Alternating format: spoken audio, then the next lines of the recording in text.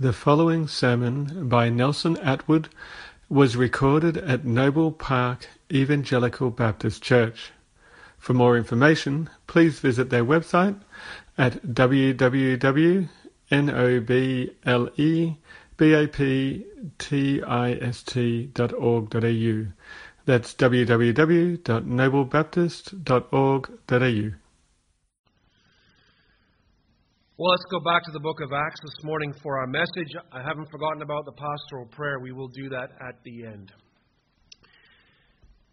Acts chapter 6, and we're diving back into the story of Acts. And just to kind of bring us up to speed with what's going on and to tie into our message, lead into it, I'm just going to give you a recap very quickly of what's happened so far in the story of Acts. In chapter 1, Jesus has prepared His disciples for their Spirit-filled witness. In chapter 2, the Spirit comes, the 12 witness to Christ, and the church grows by 3,000. In chapter 3, a lame man is healed. Peter and John bear witness to Jesus as God's servant, the Holy One, and the author of life. And then in chapter 4, Peter and John witness is opposed. They're arrested, they're imprisoned, they face the first trial by the Sanhedrin, after which they're warned and then released. And then in chapter 5, opposition comes, but this time from within the church. Ananias and Sapphira sell property. They agree together to lie. They're caught, they're judged. Both of them die one after the other. And once again, at the end of that, the church is still growing. Again, the apostles are arrested, they're freed by the angel, then they're rearrested, and they face their second trial in front of the Sanhedrin, after which they're beaten and released. And then in chapter 6, opposition comes again from within, as the Greek Hellenistic widows are being overlooked in the daily distribution of food, and the apostles risk being overworked. But using wisdom, it prevails, and 7 servants are appointed, and the word of God spreads, and the church grows. And that kind of wraps up, at verse 7, the first major section of the book of Acts. And to kind of summarize it, we would say this: Christ has ascended, the Spirit has come, witness has been made in Jerusalem, and the church has grown from about 120 to at least 5,000. And opposition has begun. Opposition's been going on since the very beginning. In chapters 6 to 8, from verse 8 onwards, the opposition from the Hellenistic Jews happens. Stephen is arrested, false charges are made, and he's presented to the Sanhedrin. And then in chapter 7, Stephen faces the third trial that's recorded by the Sanhedrin. He makes a very courageous witness and defense of the gospel. At the close of that, as they're rushing at him with anger, he sees the exalted Jesus. Heaven is open, and he's able to see it. And he becomes the first martyred witness for Christ. It is interesting that there's 3 trials by the Sanhedrin. At the close of the first one, there's warning. At the close of the second one, there's a beating. At the close of the third one, there is death. And that point becomes kind of a decisive moment when the church and Judaism kind of break apart. No longer are they sort of a sect of Judaism. It's now something completely different. In chapter 8, the persecution under Saul rises, and the church is scattered into Judea and Samaria. And that's kind of the second part of what Jesus said. He said, "You will be my witnesses in Jerusalem." And that happens from chapter 1 to chapter 6. And then he says, "You'll be my witnesses in Samaria," and that happens from chapter 6 through to chapter 12, the end of chapter 12, I believe. So persecution is arising. And the reality is that messengers of God's truth will always be met with opposition. It goes back to the Old Testament. Godly prophets were opposed. Moses was opposed by Korah, Dathan, and Abiram, and others. Elijah was opposed by the prophets of Baal and Jezebel. Jeremiah was opposed by, he was beaten and he was dropped in a muddy cistern. The false prophets, the schools of the prophets opposed him, and that's where we see him at the end. He goes off to Egypt, I believe. And then the New Testament, the godly messengers and witness are also opposed. John the Baptist was opposed by Herod. Jesus was opposed by the Pharisees, the Sadducees, the priests, the scribes, and the Herodians. The apostles were opposed from outside and inside the church. In all of this, we see Jesus' words, Jesus' promise being fulfilled, that we would be opposed. He says in John 15 and verse 20, "A servant is not greater than his master. If they persecuted me, they will also persecute you." And we in our day and age are certainly experiencing opposition by ungodly leaders and government. Ungodly laws are being introduced and passed into our culture, our nation. Same-sex marriage laws and conversion therapy laws. Now there's attempts by the government to remove the Bible from Parliament and to disallow Christian schools to select Christian-only staff and teachers. That's opposition. There's opposition for each of us, from friends and family members, from work colleagues.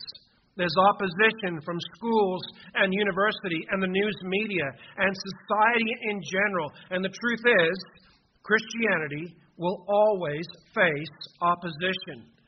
And the other part of that is that passive opposition will soon give way to physically violent opposition. Notice that progression with the trials in the Sanhedrin going from warning to beating and then to death. So the question is not will we face it? The question is how should we respond to such opposition? What does the book of Acts teach us about responding to opposition? Well, in chapters 6 and 7, Stephen illustrates for us a godly, Christ-like response to opposition. First of all, in chapter 6, verses 3 to 10, it requires a godly, Christ-like character. In verses 11 to 7 and verse 53, it requires a courageous witness. In chapter 7 and verse 55 and 56, it requires a heavenly perspective. And fourthly, it requires a forgiving heart and spirit. And we're going to look at just the first one, and the other three we'll look at next week as a group. All of those are exemplified in the life and ministry of Stephen. And chapter 6 introduces us to Stephen in the context of an internal opposition. The Hellenistic widows are being overlooked in the daily distribution of food. And 7 servants, including Stephen, are selected and appointed to the task. I want you to notice the qualifications for those servants. There was godly men required for practical service. In verse 3, we can see 3 things. A good reputation. Now, the interesting thing with that is, and I checked with one of my Greek scholar friends this week, and he explained, yeah, it's true. The word there for reputation is the root word martyr, where we get our word martyr, our word witness from. And literally what it means is they have received a good witness as to their character. Secondly, they were to be full of the Spirit. And thirdly, full of wisdom. And Stephen and Philip are the first 2 mentioned. It's interesting because Stephen becomes the first martyred preacher and Philip becomes the first evangelist preacher. And although they're selected and appointed to practical service, both are remembered and recorded in Scripture for their witness to and defense of the gospel. Luke's description of Stephen is that of a Christ-like man. But what I love about it, I love about all the characters in Scripture, except the Lord Jesus, is they're all ordinary men. And one of the dangers is, as we read our Bibles, is to start to see them as something especially high and lifted up and something completely removed from us. But the reality is, they were ordinary men just like you and I. In fact, I think James describes Elijah as an ordinary man. He was somebody just like us. And so it's an encouragement to our hearts as we read these stories to emulate their faith and their godliness, not to be like Stephen, but that we might be like Christ, just as Stephen was like Christ. So, brothers and sisters in Christ, how do we respond to opposition that is here and increasing? What is our most unassailable asset in responding to opposition? And it is a godly, Christ-like character. But that godly character does not develop overnight. It's the result of years of faithful growth, being transformed from the inside out, from an ungodly sinner to a godly saint. It begins at the moment of conversion and continues throughout life till the very end. In Acts chapter 6 and 7, we see the end result of Stephen's life transformed by the gospel and growing in godliness. Stephen was like his Savior and Lord. Brothers and sisters, there is indeed a great call on us to develop that godly character. It requires our involvement, our discipline, and our work in cooperation with the Spirit of God that's working within. I didn't put these two references in your notes, I'm sorry, but there's two things that we should remember as we go through this. 1 Timothy chapter 4 and verse 8, the Bible says that godliness is profitable for all things. He says bodily exercise is profitable for some things, but godliness is profitable for all things. And the second reference, not in your notes, I'm sorry, is 2 Timothy 3:12. The promise is that godliness will bring persecution, but the profit far outweighs the cost. I believe one of the English Reformation martyrs said that it was far better to spend 1 hour in the flames at the stake than to spend all of eternity in hell. So first of all, godly Christ-like character requires being full of the Spirit. Notice verse 5. Stephen is personally described as full of the Spirit. And that is indeed evidence of Christ-likeness. There can be no Christ-like witness without being full of the Spirit. Jesus himself was full of the Spirit. In Luke 4, verse 1, we read that Jesus, being filled with the Spirit, returned from Jordan. And the same verse, it says that Jesus was led by the Spirit into the wilderness to be tempted. In Acts 16 and verse 7 and Philippians 1:19, the Scriptures actually give the Holy Spirit the name, the Spirit of Christ. So being full of the Spirit is part of being Christ-like. It is indeed. The Spirit of God in Christ was poured out at Pentecost. And as most of us will know, in Ephesians 1:13, we're filled and sealed with the Spirit once at the moment of our belief and our conversion. The Spirit indwells and seals us. He seeks to convict us of sin and of righteousness and judgment. Jesus gave this explanation of the work of the Spirit in John 14, 15, and 16. You can work your way through and pick all these things up. The Spirit seals us. He convicts us of sin and righteousness and judgment. He seeks to help us, to lead us, to guide us into truth. He seeks to provide ministry gifts that are suitable to the moment and to empower us for both Christian life and ministry. And just as we are not to be drunk with wine, but we're to be under the control of the Holy Spirit. We're to be under the control of the Spirit of God living within us. And that requires several things. Now, brothers and sisters, as I'm going through this, I know we've talked about these things before, but for my own heart, and I hope for yours too, they're worth being repeated and reminded of. First of all, how is it? How is it that we're filled with the Spirit? Well, we know we fill with the Spirit when we're saved, but how does that filling increase? How does the influence of the Spirit of God increase in our lives? And first of all, it's prayer. In Luke 11 and verse 13, Jesus said, "How much more will the Father give the Spirit to those who ask Him?" So we ask in prayer. One of the things on your prayer list, I put it there and I often mention it in prayer, is the increase of the Spirit of God's influence in all of our lives, that we might have a white-hot, bright, shining testimony for God. Secondly, it is submission to His leading, His teaching, and His conviction in our lives. Crying out to God for the Spirit's increased influence and then rejecting His leading and convicting is double-minded and it's unstable. It will only grieve Him and quite possibly bring us into discipline. So we pray and we submit to His leading.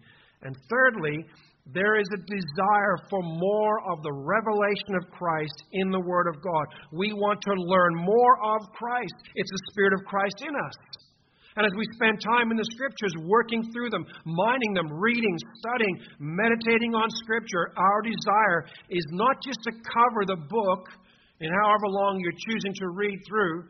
It's to get into the book, that the book might get into us, that we might learn who Christ is, to have more of Christ, to allow the Spirit of God within us to teach us about Christ and about ourselves, for sure, as we read and study Scripture. So then, why is being full of the Spirit so necessary to face opposition? Why can't we just face opposition with the sealing of the Spirit we receive at conversion and not much more? Well, consider Jesus' words and behavior when He faced opposition. And stop and think about different altercations you get into. Maybe with your sister. That's always a good way for me to think about it. With brothers and sisters are always bickering and fighting now and again. And so you think about how you behave when you get into an altercation with your sister. You consider how you behave when you get into altercation with neighbors or somebody cuts you off on your reaction. And what we desire so much more than the reaction we see so often is a Spirit-filled, godly reaction. How are we going to respond to opposition? Consider Jesus' words and behavior, and you'll see why we need that filling of the Spirit as we face opposition. He answered his questioners kindly, patiently, and without condescension. You read through the Gospels and look at time and time again. They come with questions. They come to try and trip him up and trap him. And he answers kindly and gently. And sometimes his words are strong, but there's never a sense of vindictiveness as he answers. He was patient as they blasphemed him with their words.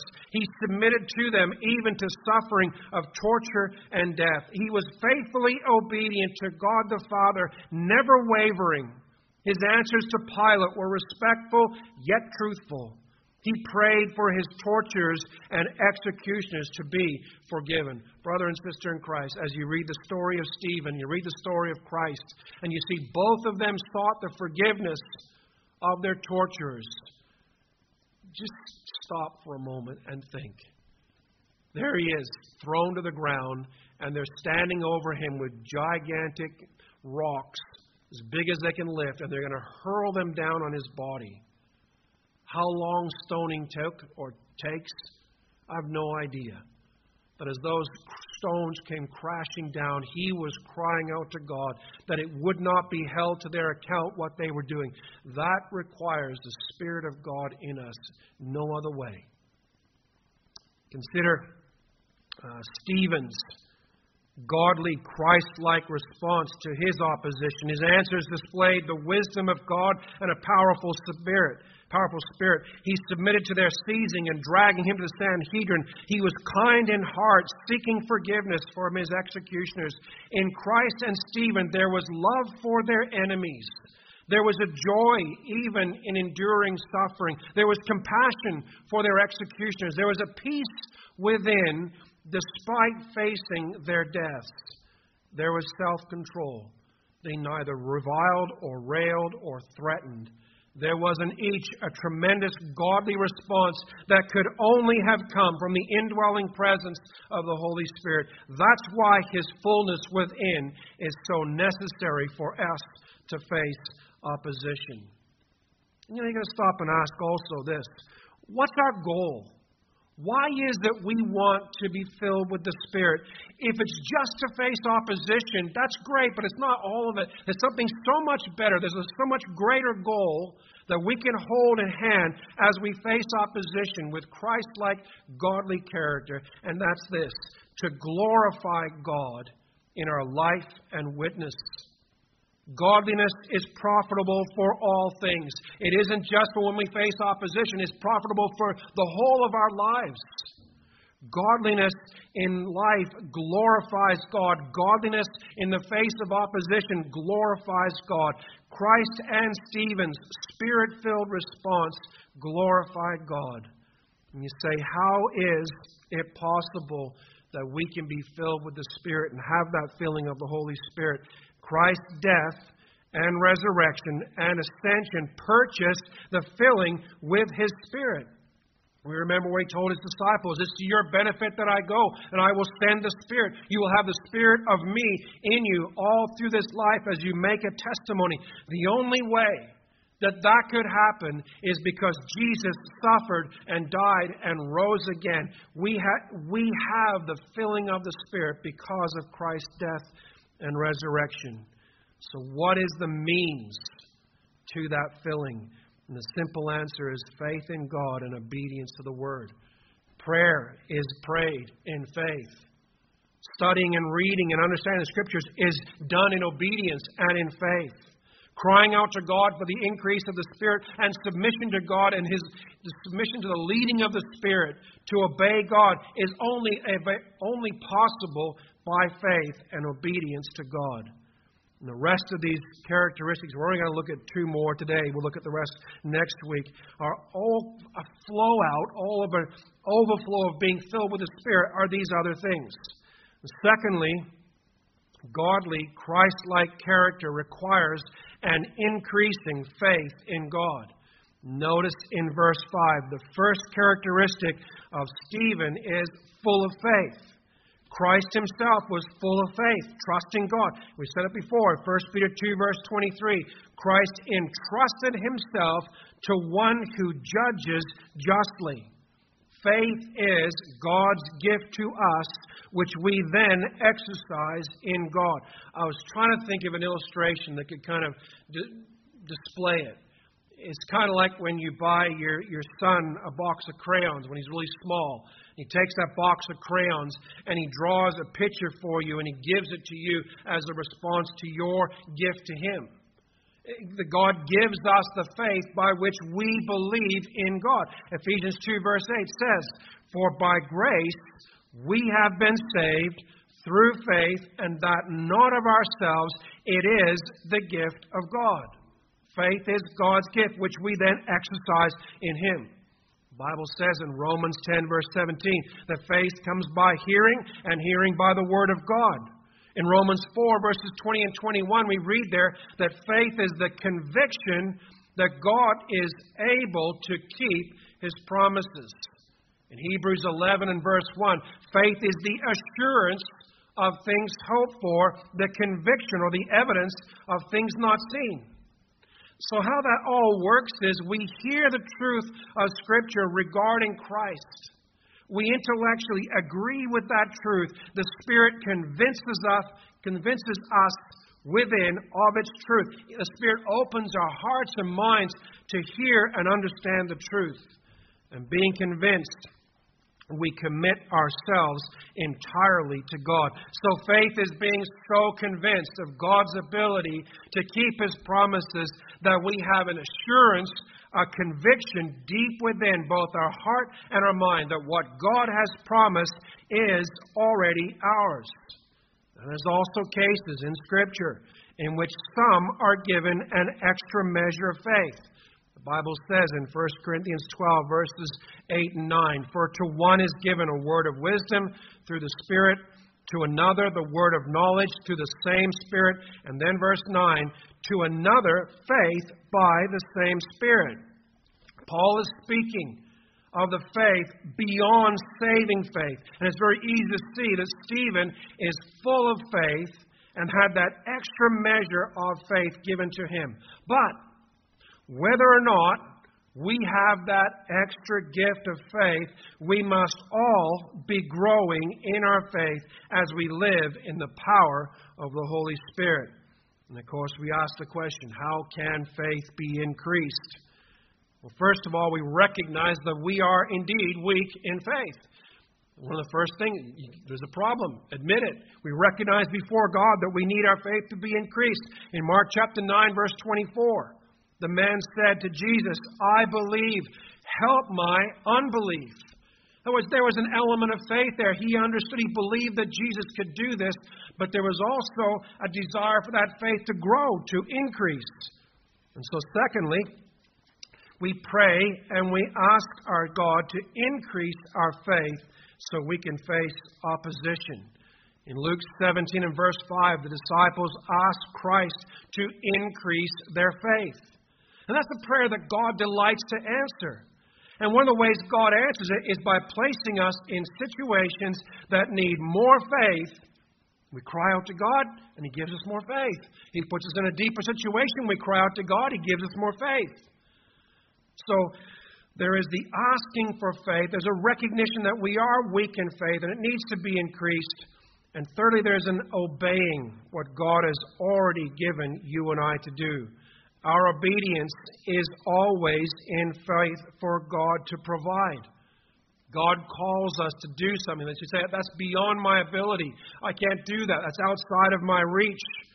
And as He calls us to do it, He imparts the strength to do it, and He also gives us the faith to exercise in Him to do what He's called us to do.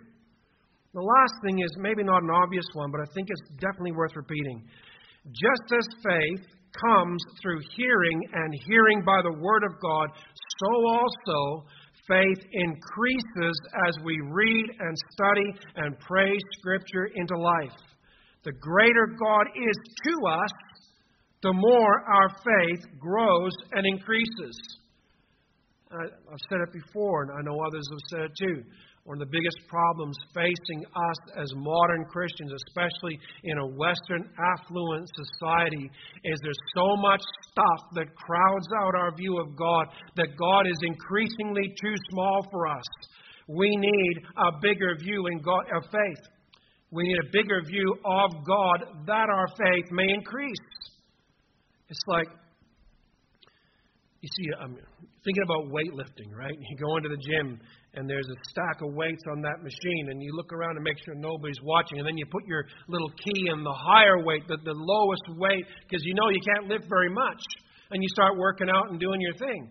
And then you come in, the guy says, well, here, and he takes the key out, and he puts the key down the bottom of the stack of weights, and he just takes the weight, that little weight you were lifting, and makes it 10 times more. And you say, there's no way I can't lift that. And this guy with the great big bulging arms reaches down, he picks up the bar, and he curls the weight up, and he can lift it no problem. Why? Because over time, as he's exercised, he started off with a little weight, you started off, and he slowly worked his way up more and more and more. And the way those little muscles grow to great big ones is because he keeps increasing the load and keeps increasing his lifting, and the muscle responds and grows. Here's the same thing. As we read and study Scripture, our view of God becomes so much bigger, and we recognize that the faith that He provides is able to lift the loads. It's able to do the work that He calls us to do. So we recognize our need of more faith. We pray and ask God for more faith. We're living in obedience to what God's already given us to do. And we read and study and pray to increase and enlarge our view of God, so that the greater God is to us, the more our faith grows and increases. Spirit-filled, Spirit-given faith is vitally necessary for us to face opposition. By faith in God, Christ endured suffering and the cross and death. By faith in God, Stephen served in the church and preached the word. It's by faith in Christ's promise never to forsake Him that He heard through the apostles that Stephen boldly preached the Sanhedrin Council. And in those closing moments, as the heavens are open and he saw the exalted Christ, he had that assurance that no matter what happened next, Christ would not leave him. I think it's interesting. We'll get there when we get to that chapter next week. As Stephen saw Christ, he saw Him standing. And I kind of wonder if there wasn't in that rising and standing in Stephen's view was the promise that he would be welcomed home, that Christ was rising to meet him in that sense. It was a promise that He would not leave Stephen in the next hour. You read some of the stories of the martyrs, some of the things that they, even as the flames were climbing up and they were being burned at the stake for their faith, often they testified that they were seeing amazing things, that God was allowing them to see visions of glory for a moment as they endured those terrible times in the flames. Spirit-given, Spirit-filled faith is vitally necessary for us to face opposition. It's vitally necessary so we can respond in Christ-like godly character and not in the railing and reviling that the flesh so much wants to put out. Thirdly, last one for today, godly Christ-like character requires provision of grace from God. Now you notice in verse 8, godly, it says there, Stephen, full of faith and power. That's in my New King James Bible. But I also have a little textual note, a margin note that says grace. So my New King James says faith in the main text and has a marginal note that says grace. And the NASB, the ESV, and the CSB, the word for all those translations, I think in the NIV as well, is also grace. So verse 8 is reading, Stephen, full of grace and power, did great wonders and signs among the people. So godly Christ-like character requires a provision of God's grace. And we look at Christ and we see in Him that He was full of grace. In John 1 verse 14, John writes, we beheld His glory, the glory as of the only begotten of the Father, full of grace and truth. In John 1 verse 17, grace was realized. It came through Christ.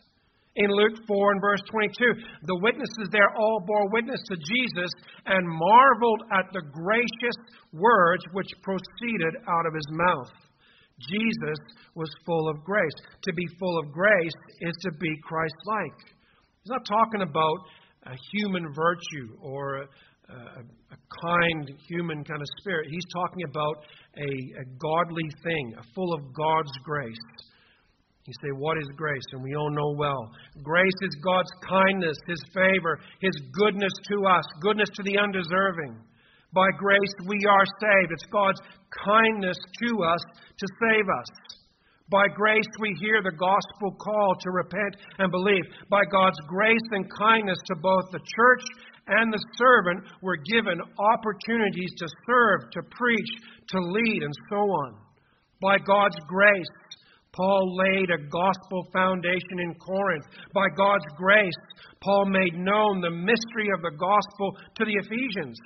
By God's grace to Stephen, he served practically and he preached the word through the enabling power of God's grace given to him. Godly, Christ-like character is only possible through the grace of God. And then in 2 Peter 3:18, what are we told? Grow in the grace and knowledge of our Lord and Savior, Jesus Christ. To Him be glory now and forever. Amen. We're to grow in grace to the glory of God. We're commanded to grow, and we're given grace to grow. We will not grow in godliness without God's grace being given to us. In 2 Peter 1 verse 3, God's divine power was granted, given us all things that have to do with life and godliness. It's His gracious gift to us. In grace, God increases the influence of the Spirit of God in our lives. In grace, God opens the heart and mind to increase our knowledge as we crave the sincere milk of the world. We crave it. Sincere milk of the Word, not the world, the Word, and God gives it to us in grace. In grace, God increases our faith in Him. In grace, God increases our joy in Him. In grace, God increases our fear of the Lord. All those things are God's grace given to us. God, in grace to us, conforms us into the image of Christ. So it's an outflow of God's grace that we grow in godliness. And godliness is impossible without God's grace.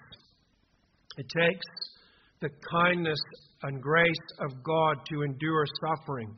I was thinking about this Friday night, just thinking about Paul.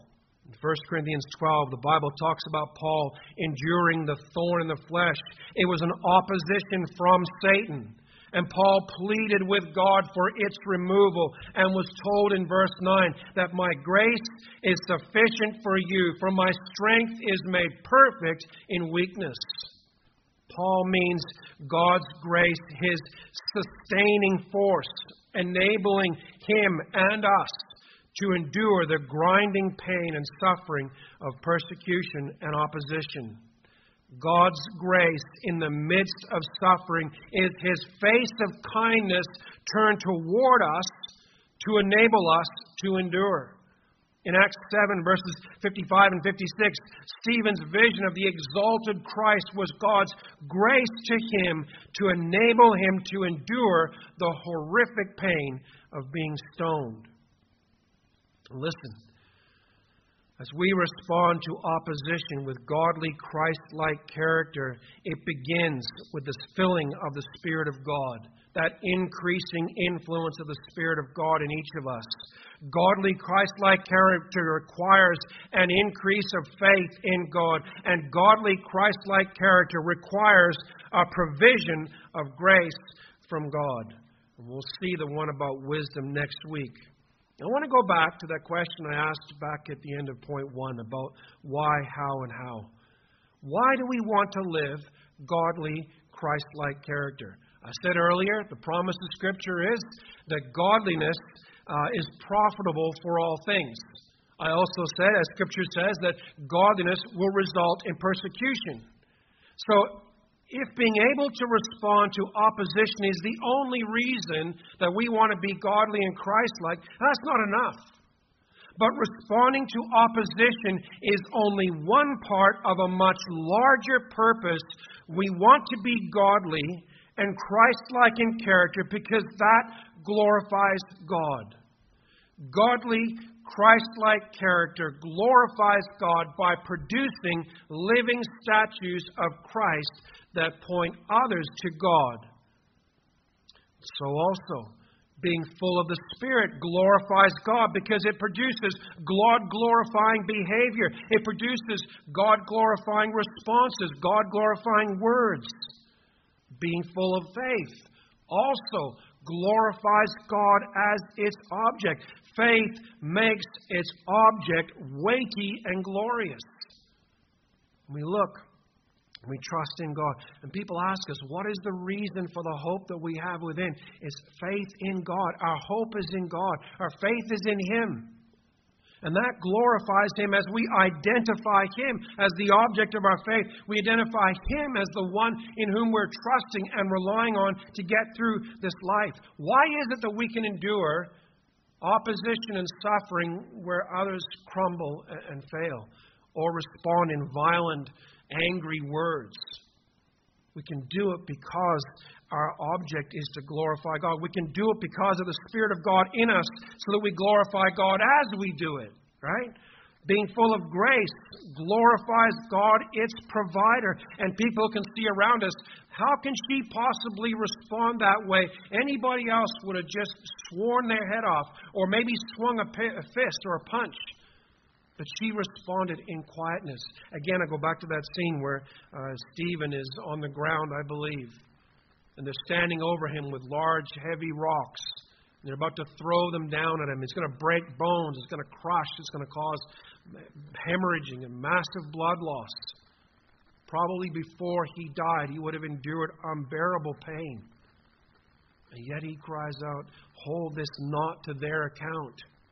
How is it that Jesus is being stretched out on the cross and they're taking His hands and put Him down the cross and driving a nail through the base of His wrist, right to that nerve center, right at the bottom where all those lines crossed your wrist there? How is it He can say, "Father, forgive them"? It's only because of the grace of God. It's only because of the Spirit filling that they have. It's only because their hope, their trust is in God who will carry them through it. So how is it even possible that we can live a godly, Christ-like character? What's the grounds of our living this life that pleases God? It's Christ in His life and death and resurrection who reconciled us to God. It's being reconciled to God. We're filled with His Spirit. Living that Christ-like life is only possible because Jesus died for you and me and rose again. Without that, it's all religious. Without that, it's all works of the flesh. It's because Christ died that we can live this godly life in Christ-like character. How is it? What is the means by which we ourselves pursue that Christ-like godly life? It's faith and obedience by prayer and Scripture. It's trusting in God. We cry out to God for the filling of the Spirit. We cry out to God for the increase of faith. We cry out to God in prayer for more grace to live this life and do this ministry. It's faith that cries out in prayer. It's obedience to what we see in Scripture. Yeah, we cry out to God for the increase of the Holy Spirit. And then we submit ourselves to what the Spirit of God teaches us. Because His influence doesn't have an influence if we're not obeying what we see. I heard about this lady. I don't know who she was. It was just a story I heard. I think R.C. Sproul told it. And he said that she called him up in the middle of the night and she said she really felt that she should leave her husband and go with some other guy that she was in love with. And she'd been praying about that. And R.C. Sproul just kind of shook his head. He couldn't believe the question, the comment that was made. How can you possibly pray and ask for God's blessing to disobey what Scripture teaches you? You can't do it. It doesn't work. But how many times do we pray and ask for God's Spirit to lead us and guide us into things that we know the Scripture specifically says you shouldn't do? So it's prayer and obedience. It's faith and obedience. It's faith and prayer and Scripture soaked into our lives that the Spirit of God might teach us His Word, might teach us about Christ, so that we can look more like Christ. How is it that Stephen stood against the opposition? It was a godly life that was developed over years. We only see in chapters 6 and 7 the very end of that life, when he had a good reputation and was chosen to serve. When he went out and he preached and taught the gospel in the synagogue of the freedmen. We'll look at that next week. As they were unable to resist the wisdom and the Spirit. But it wasn't just the wisdom and the words that he spoke. It was a godly character that he lived. Did you notice all the full ofs? I often joke about being a full gospel preacher because I'm full in other ways. But he was a man full of faith, a man full of the Spirit, a man full of wisdom, a man full of grace, and a man full of power. It's no mistake that those fulls are all in there. He was a man who had worked for years in cooperation with the Spirit of God to develop and produce a godly, Christ-like life. Brothers and sisters, I'm not calling you to be like Stephen in the sense of just imitating Stephen. I'm calling us all to imitate Stephen's love for God, to imitate Stephen's character, Christ-like character, to be like Jesus Christ. May God help us to do it. Let's pray. Loving Father, we just give you thanks and we praise you again, O God, for our Savior. Father, we thank you and we praise you for the Lord Jesus Christ as He set the perfect example for how we should live and how we should respond in the face of opposition. Father, we thank you for what you have told us in your word, your Spirit-inspired word about Jesus. He was full of the Spirit. He was led by the Spirit. Father, we thank you and we praise you that he was a man of prayer. He was a man of faith. We thank you that he was the God-man of prayer and the God-man of faith. And Father, we thank you that he was full of grace. Lord, we want to be like Jesus. And Lord, we thank you also for the witness, the Bible stories about men like Stephen and Daniel and Joseph and so many others that displayed godly, Christ-like character to those around them. And Father, we ask you that you would increase our faith, increase the influence of the Spirit of God in us as we study and read the Scriptures to understand who Jesus was and to be like him, to know him more, to know you more as we know him more. Father, we cry out to you for more grace, grace to minister, grace to live the lives that you've called each of us to live, grace as we face opposition, that our opposition might be a testimony for the grace of God that we have experienced in our faith in God. Father, we long to finish well, the way that Stephen finished well, and the way that Paul finished well, the way that Mark even finished the race well. Father, we ask you for help. We give thanks again, oh God, for this time together in worship. And Lord, too, as we would close, we just want to take time to stop and think about some dear loved ones amongst us. And Lord, there are some that are grieving the loss of family members. And Father, we ask you for them, that you would strengthen them and comfort them by your grace. Father, we think, too, of those who are struggling with sickness and illness, and we pray, oh God, for them that you'd increase their faith. Father, use this sickness that they are enduring for your purposes to make them more like Christ, to increase their faith, to give more grace, to give more of the Spirit's influence, that they might respond in peace and patience and joy. Father, help us all to be more like Jesus. Lord, too, for our missionaries that we support in far-off fields, Lord, we cry out to you on their behalf that you would provide them what they need for the journey. Father, for the emotional strength they need, for the spiritual strength they need. Lord, for the physical needs that they have, whether it's finances or other physical issues. Lord, we just ask you for them, that you would meet their need. Father, too, just thinking about the family of Dave Wood, and Lord, our hearts are saddened to know that they've endured such a loss.